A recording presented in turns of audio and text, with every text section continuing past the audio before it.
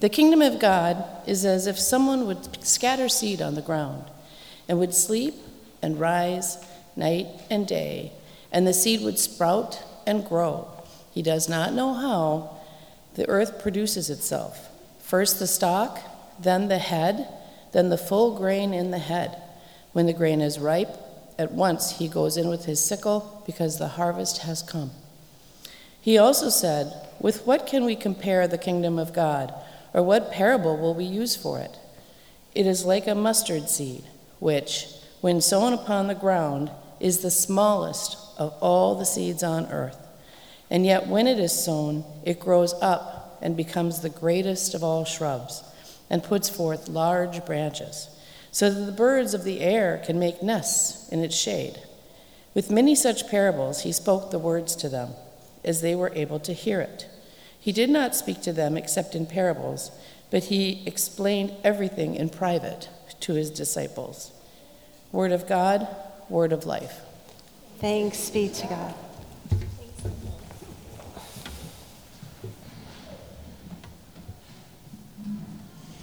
Good morning. Our big question for today, as Pastor Beth said, is how do you give? And I just have to tell you about the quirkiest gift I think I ever received. You see, my cousins and I participated in a Christmas gift exchange well into our teens and 20s. We were from all ages and stages of life in all places, parts of the country. And so when Christmas time was near and a cousin gift came in the mail, you never knew quite what it was going to be. And one year, I opened the mail and learned to my surprise that I had been gifted a goat.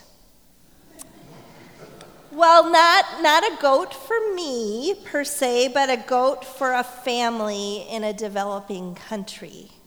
And I thought to myself, this is the most brilliant way to make an impact. You can feel amazing about giving and knowing exactly what your money is paying for, be that a goat, a chicken, a piglet, or a share of a cow. I looked on the ELCA's Good Gifts website this year, and goats are going for about $50, which seems like a small price to pay for an animal that can survive the world's most challenging terrain, produce milk to feed families, and quickly reproduce.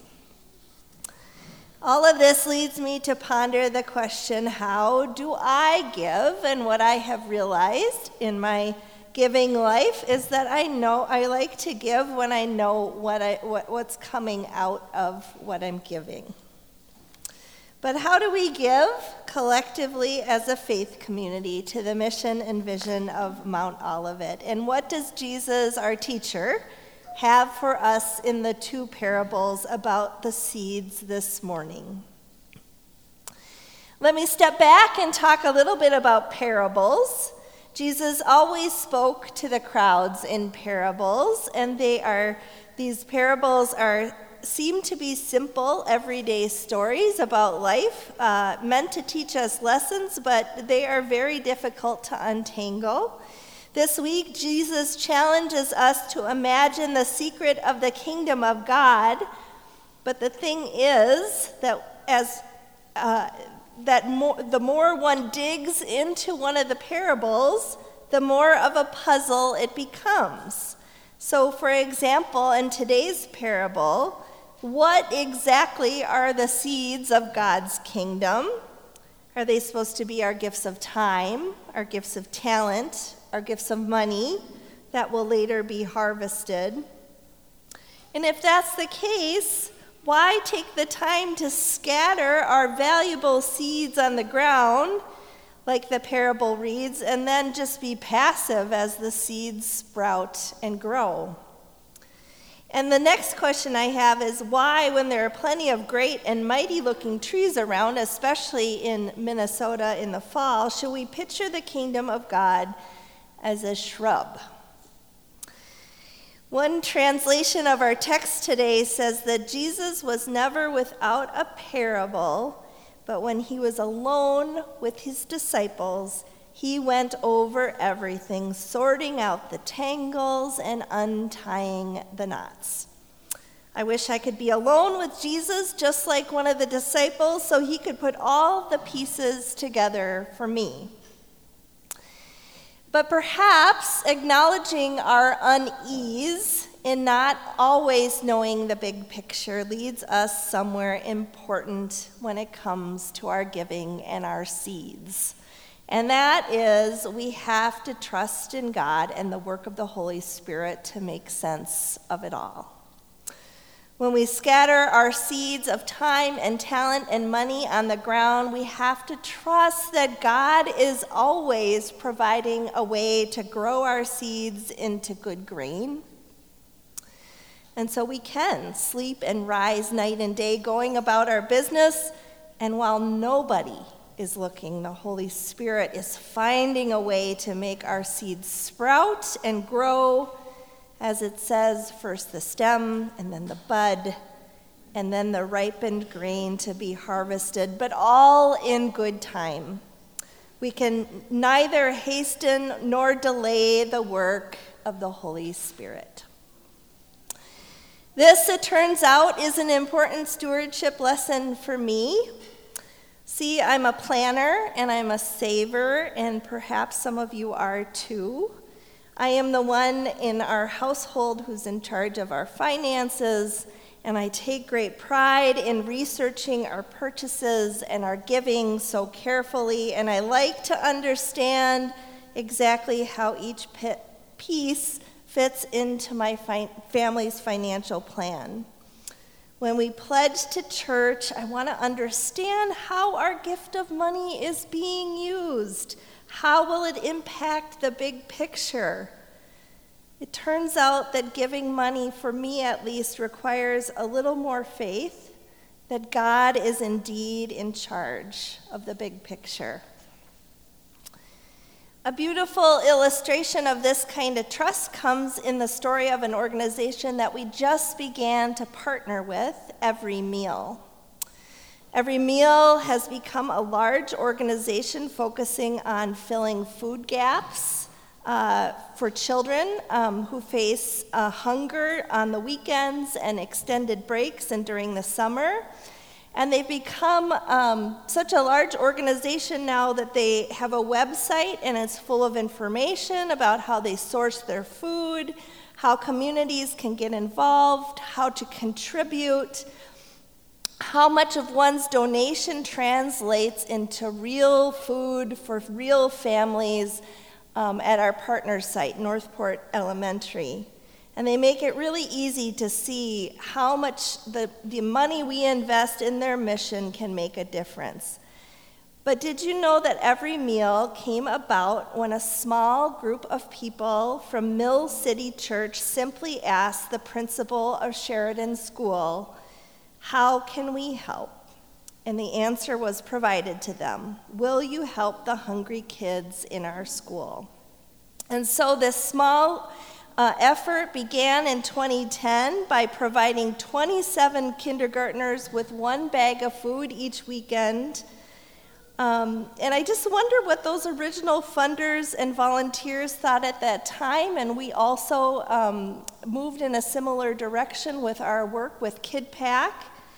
But could they, in their wildest dreams, have anticipated how the Spirit would be working in and through their small-scale gifts of time and money to create what is today an organization, Every Meal, that provides 6 million meals, serving over 10,000 children across 400 locations in Minnesota?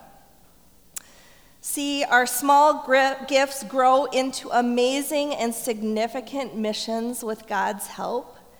Mill City Church's work and the work of all the people in the organizations that partnered with them along the way, they started small but grew in ways no one could have anticipated by the grace of God. And Mount Olivet's own work with KidPack over so many years, right, has now paved the way for us to help leverage what Every Meal has to offer to kids at Northport Elementary and their families.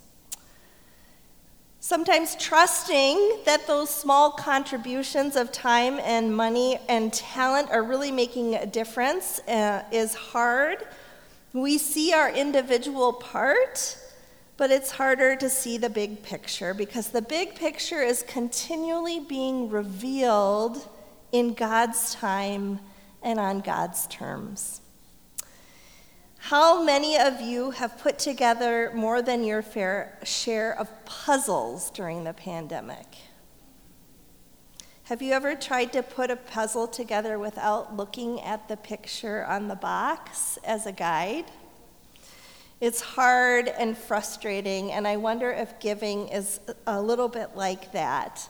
So when you put together a puzzle, you turn over the individual pieces and you get all the edge pieces together maybe, and you group them by color or shades or shapes, and you look for clues and themes, and you look to pick up subtle patterns, and you take a lot of breaks, and you come back at it with a fresh mind and a fresh heart.